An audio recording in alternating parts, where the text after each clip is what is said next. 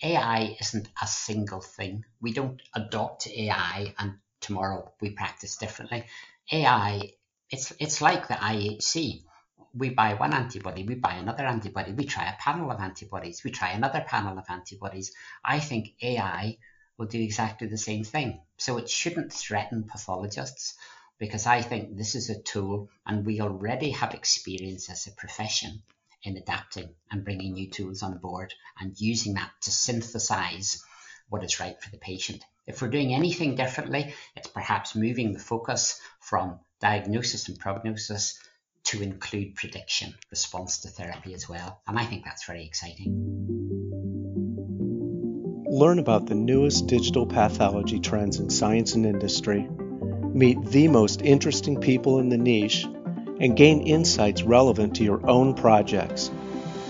Here is where pathology meets computer science. You are listening to the Digital Pathology Podcast with your host, Dr. Alexandra Zhurov. Hi everyone. Today's episode is sponsored by Visiopharm, Denmark-based leader in artificial intelligence-driven image analysis, tissue mining, and precision pathology. My guest is Dr. David Harrison. He is a pathology professor at St. Andrews University in Scotland and a member of Visiopharm's scientific advisory board. He specialized in liver and kidney, but his research interests also include artificial intelligence applications in pathology. David is director of several small biotech companies, chairperson of several charities, and director of iCared, Industrial Center for AI Research in Digital Diagnostics, a consortium funded by Innovate UK. How are you, David? I'm very well, thank you. Good to speak to you again. Thank you so much for being my guest. Let us start with the introduction. Tell us about your background and what led you into the digital pathology path. So I'm a medically trained histopathologist based in St. Andrews, which is near Edinburgh in Scotland. I'm Professor of Pathology in St. Andrews, and I also have honorary professorships in the universities of Edinburgh and Glasgow. So how did I get to digital pathology? Interesting question. My clinical interests have been kidney, liver, transplant pathology. And I guess in that discipline, frequently the biopsy doesn't actually give you an answer. It gives you something that you have to then discuss with clinicians. And I think quite some years ago, I discovered that it is much easier to have that discussion if you're actually talking about an image of the biopsy or actually looking at the biopsy at a microscope. So I developed that practice that biopsies would be discussed around the image. As technology evolved, it was then possible to do that remotely by capturing an image, showing it on a screen. And that meant I could do that even if I was traveling or if I was away from the office. And then from that, I began to consult with colleagues, asking their opinion or providing an opinion to them. And then eventually made that transition to sometimes using it for the first look to make a primary diagnosis. So very much an evolution, not driven because I thought this is the way to go, but driven because at every stage it seemed the appropriate way forward. And as I became more confident and as the technology became better, it became really a very useful part of my professional practice. Mm-hmm. So where are you active in digital pathology now? At your university, at any other organizations? So my interests currently are really at the leading edge, I hope, of digital pathology is what information can we extract from tissue? So, of course, we live in the omics revolution. We know genomics and transcriptomics and all of these things add hugely to the precision medicine agenda. But I think tissue sections still retain a huge amount of information, and then using techniques like multiplex immunofluorescence can add to that. So my research interests, are really trying to see how much more information can we extract from tissue, and then putting the tools in place, image analysis, statistics, even moving to machine to deep learning. How can we use those tools to integrate that information to provide the best possible advice to clinicians. Mm-hmm.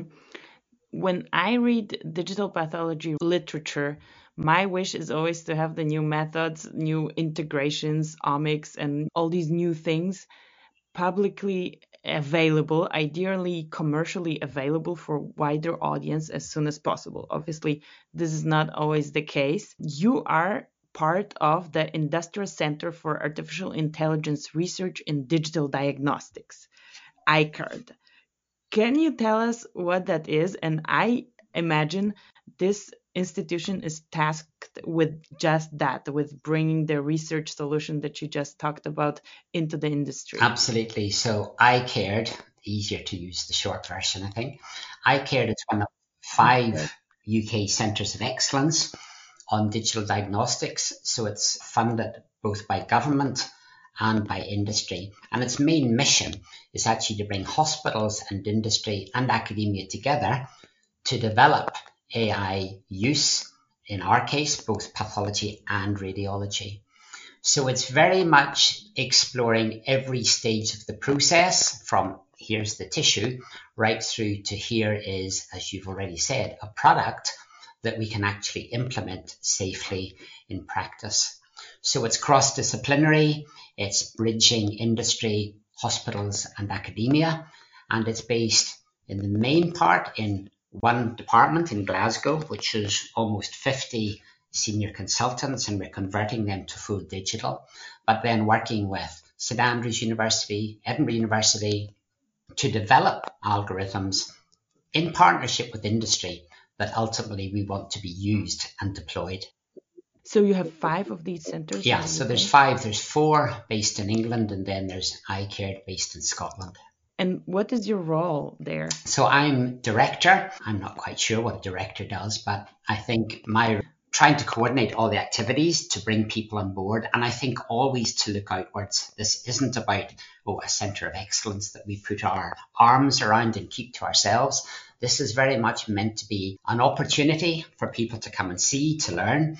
It's meant to be open and inclusive. And of course, that all takes time. So my role is as director. There's a great team of pathologists who actually deliver on the ground digitization of practice.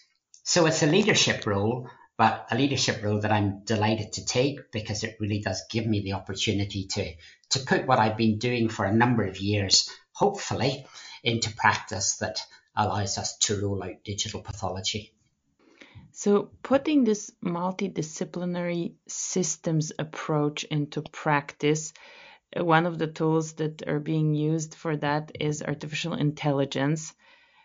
And we have to embrace it. How can pathologists keep up with these new developments? First, how did you even start using AI? I mean, you started your career before AI was a thing in pathology. What was your path in the AI space, and how can pathologists keep up with this? Because probably not everyone is exposed to this, but we will have to be. Yeah, that's a fair point. But I would respond and say, actually, I couldn't build a microscope, but I do know how to use one. So I think AI actually should be regarded as a tool.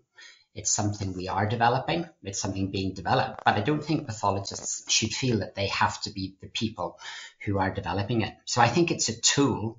And I think the importance of pathologists engaging with the development of AI as a tool is that we actually inform its development and make it more clinically relevant and applicable. So I think that's the first thing. It's almost to take away the mythology that AI is somehow vastly different. Actually, it's augmenting the intelligence that we already apply rather than doing something entirely new.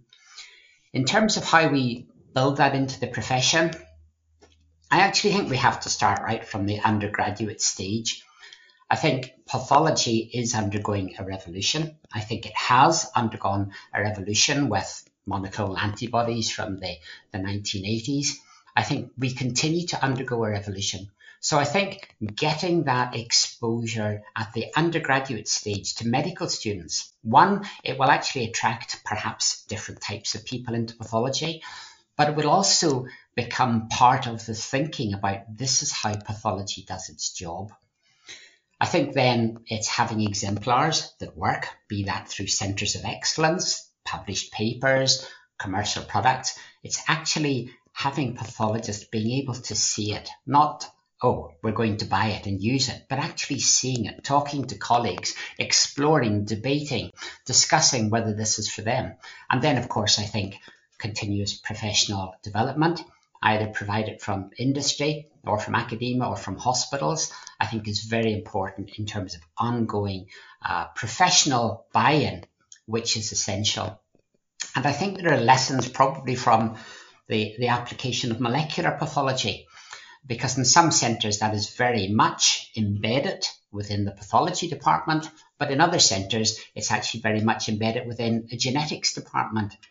And the communication needs and requirements are different in those different settings. So I think it's something where there needs to be a degree of thought and forward planning, but a lot of it I think is just getting the message out there. Actually, this isn't frightening, it's not scary. Actually, in some ways it's not even new, but it helps, it augments what we're able to do. And I think it's that entire process from medical student right through to professional, the continuous exposure to showing actually this works. I think that's what we need to do. And let's say some pathologists are not interested in that. We know that it's going to come and it's going to be used. Do they have to get interested, or is it just going to come and they will be exposed to, like you say, it's just a new tool and they will have to learn the tool, and that's okay as well? That's always an interesting what happens when technology changes. Well, some people are at the front edge of adopting. I don't think I'm particularly a computer illiterate, AI literate pathologist. I'm a pathologist who wants to do a job. But I think other people are much more reticent, much more unwilling. And I think this is not going to happen suddenly. I think it's going to happen in specific instances, perhaps in specific diseases. I think there is time for people to come on board. And ultimately, some of our colleagues may well never have to come on board because perhaps they reach retirement before they really have to face it. I think it will come. I think all pathologists will have to engage with AI. But I do think it will be a gradual process rather than an immediate revolution. So how can AI exactly be used in pathology? Obviously, it is used for analyzing images, but where can it help in the pathologist's workflow? So I think in a number of areas, and perhaps it's worth starting by saying I don't think its primary benefit is necessary to make the diagnosis and replace pathologists. Actually, I think that's worth talking about, but that's not the point. I think the first thing that AI does is it actually makes things easier. It runs things better. So it might sound very unambitious, but I think one of the best things AI will do in pathology is actually to help us manage workflow. That might be at the level of requesting immunohistochemistry. It might be triaging samples and saying, I don't think this skin biopsy's got anything worrying, so you don't need to look at that, Mr. Pathologist or Mrs. Pathologist or Miss Pathologist. You don't need to look at that slide as an urgent because I'd much rather you focused on this. So I think one of the biggest advantages of AI is actually going to be aiding workflow, triaging cases that are safe, that are, if you like, normal, and then allowing the pathologist to focus on cases that are perhaps more urgent or more high risk. But I think it's more than that. We know that tumour grading or biomarker assessment is important, but actually it's quite difficult. It's difficult because we as humans find it difficult to actually quantify. But the other thing that makes it difficult is that tumours are heterogeneous. So do we report the average? Do we report the worst area? Do we report the best area? And there are different schemes in different diseases. With AI, what we're able to do is actually move from a single number to actually reporting a distribution. So I think we can measure objectively. I think we can also begin to explore things that we know are important, like the relationship between tumour and stroma. But actually, there's nothing really by eye we can measure. So I think we actually begin to measure things that we cannot really measure at all by eye. We can't estimate. but we know they're important. Those spatial relationships between things. And I think AI allows us to do that in a way that's actually very difficult for us to do. And then, of course, I think we move to precision medicine, not just the diagnosis or the prognosis, but also beginning to make prediction. And there's some really elegant work out there, for example, where the tissue section can indicate the likely mutational spectrum. I think that's huge potential, bringing that interrogation of the sample together with genomics, together with immunoperoxidase or immunofluorescence approaches. So I think that predictive value as well. And then I think one of the big challenges in pathology, of course, is laboratories do things differently. And even when they try and do it the same, we end up with different results. We end up with different staining characteristics. We end up with subtly different positive versus negative, for example, if we're doing a biomarker. And I think AI actually has the capability of trying to even out some of those differences between laboratories. We still need good data, of course, but I think AI allows us to actually move towards true interoperability, where different laboratories can interact with one another and be confident that we're actually talking about the same thing and using the same values. So I think the values for AI are huge, from very realizable changes in work practice, workflow, right through to actually extracting information from a tissue section that the human eye really cannot do. I think so. You took it from the simplest improvements in our workflow to the most complex that are not possible and we are not asked to do, like the multiplex evaluation and multi-omics evaluation. Something that keeps blowing my mind is in the middle of this spectrum. It's what you mentioned, that we are constantly being asked to quantify something in the image, whereas it's not possible for human eye to quantify things. We're very good with pattern recognition, with understanding the tissue, but not with quantifying. But I think at the moment we just don't have a better tool, and we are constantly asked to quantify, to say how many % of these cells are positive for, I don't know, Ki67 or any other marker, PDL1.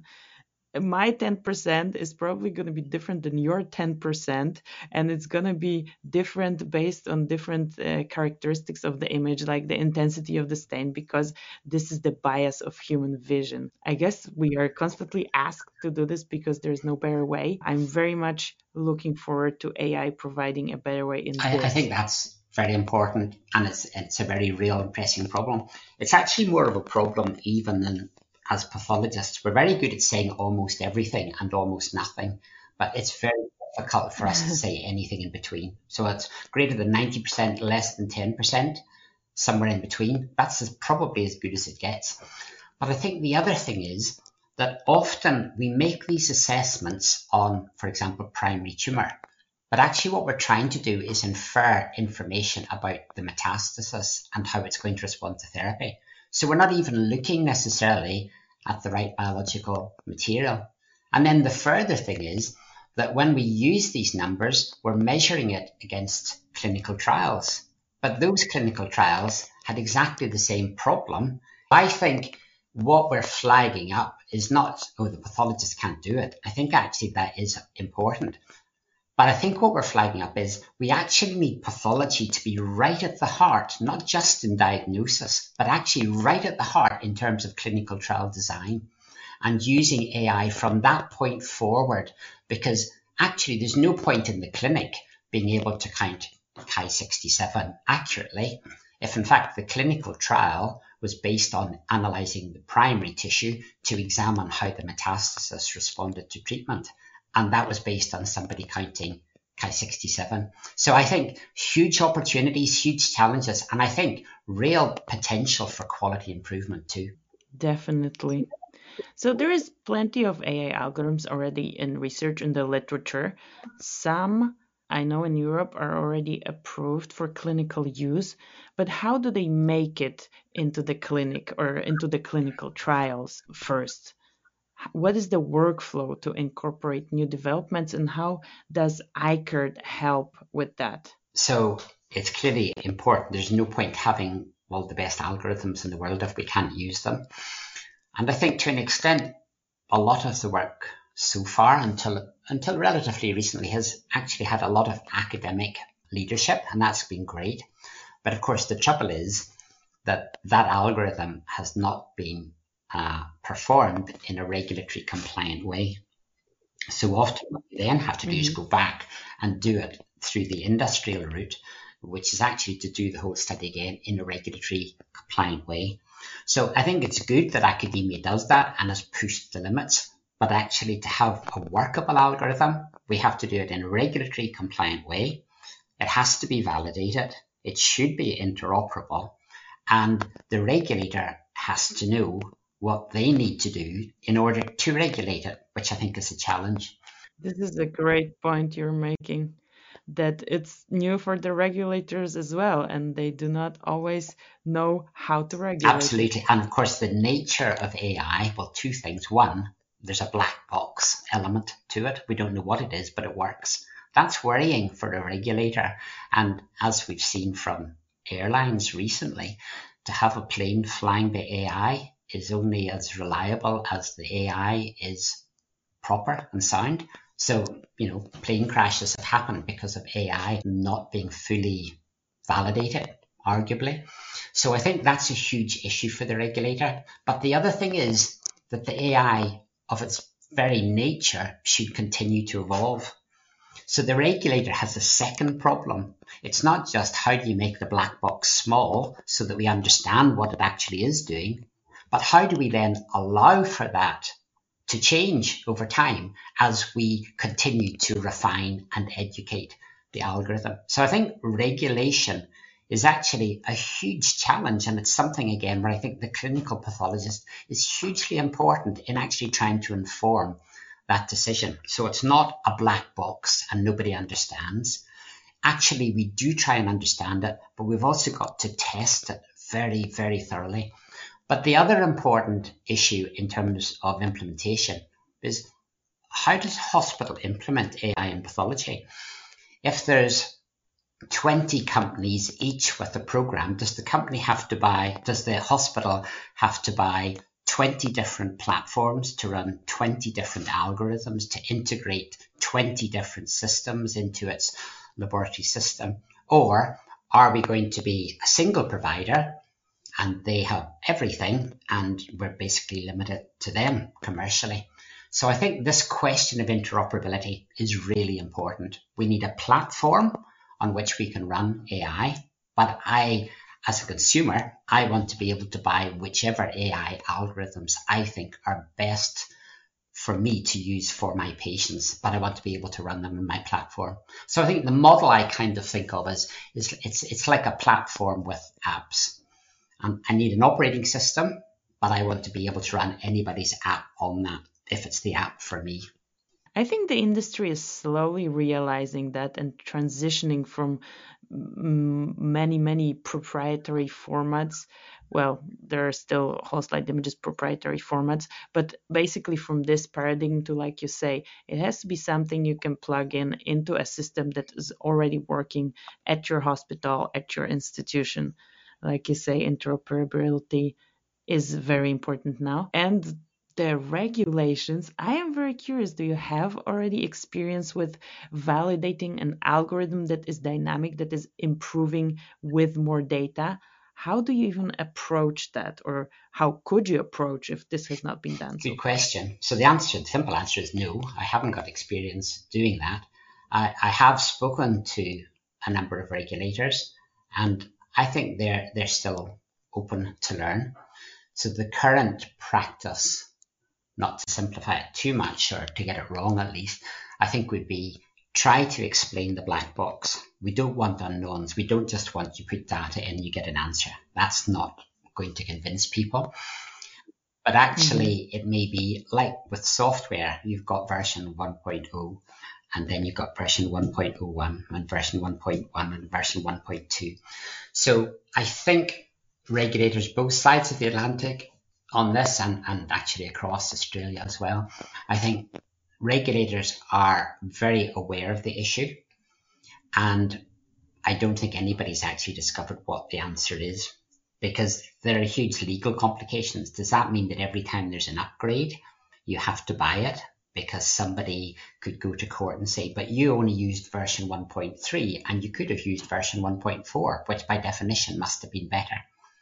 So I think the commercial model for applying AI in pathology, other than quite simple things, is actually going to be extremely challenging, because there's a lot of risks, not just to the patient, but there's a lot of risks commercially to hospitals once you engage in a particular algorithm. If it's going to continually be upgraded, that continually means it's going to be more money required to buy it. So I think there's a lot of decided features about AI implementation. This is the time we should be talking about it, and I think pathologists are absolutely crucial to this discussion, because empirically pathologists have done the job for years and it works remarkably well, even though to an extent it's a black box, it's based on empiricism. But actually it works remarkably well. And I think that's the really encouraging thing about AI and pathology. Pathologists do a superb job. So I think a machine can also do a superb job, but it can't do all of the job. And I think that engagement of pathologists at this stage with AI is so important to influence how we implement, how we roll this out. It's going to be multidisciplinary for sure. You mentioned the molecular pathology sometimes is on the pathologist side, sometimes on the more geneticist side.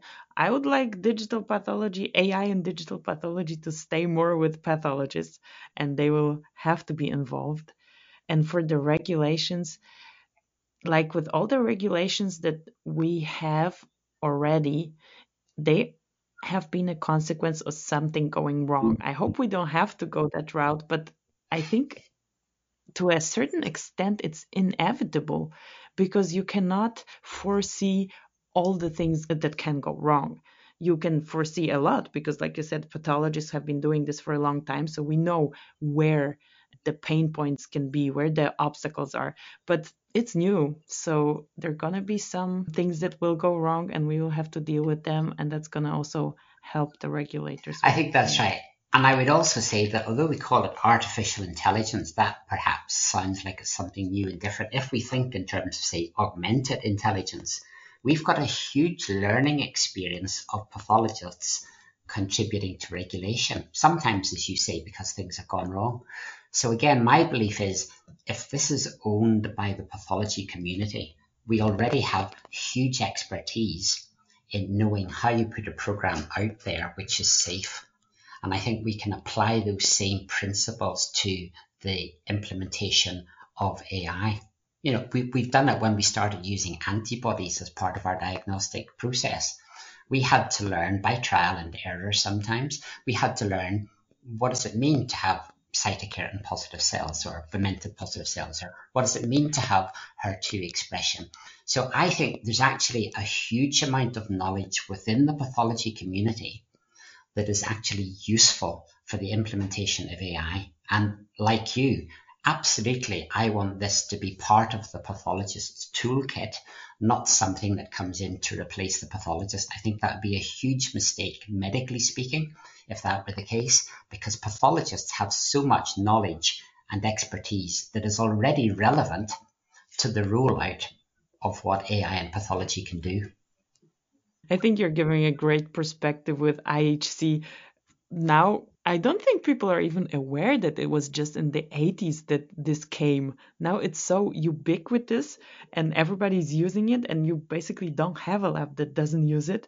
And it was brand new not so long ago. And I think it's going to be similar with AI, at least for some applications. Yeah, I think so. And I think, to me, that's the encouragement. I think the other thing, AI isn't a single thing. We don't adopt AI and tomorrow we practice differently. AI, it's like the IHC. We buy one antibody, we buy another antibody, we try a panel of antibodies, we try another panel of antibodies. I think AI will do exactly the same thing. So it shouldn't threaten pathologists, because I think this is a tool and we already have experience as a profession in adapting and bringing new tools on board and using that to synthesize what is right for the patient. If we're doing anything differently, it's perhaps moving the focus from diagnosis and prognosis to include prediction, response to therapy as well. And I think that's very exciting. Thank you so much for this great discussion, for giving us those different perspectives on AI. My pleasure. Good to speak to you. And have a great Thank day. you. I want to thank Visiopharm for sponsoring this episode. To learn more about their offer, please visit their website at visiopharm.com, and I will include this address in the show notes. Thank you for listening. For more great digital pathology resources, visit the Digital Pathology Consulting website and subscribe to our newsletter on digitalpathologyconsulting.com. After subscribing, you will get access to the free digital pathology crash course, which will help you start working on your digital pathology projects immediately. Talk to you in the next episode.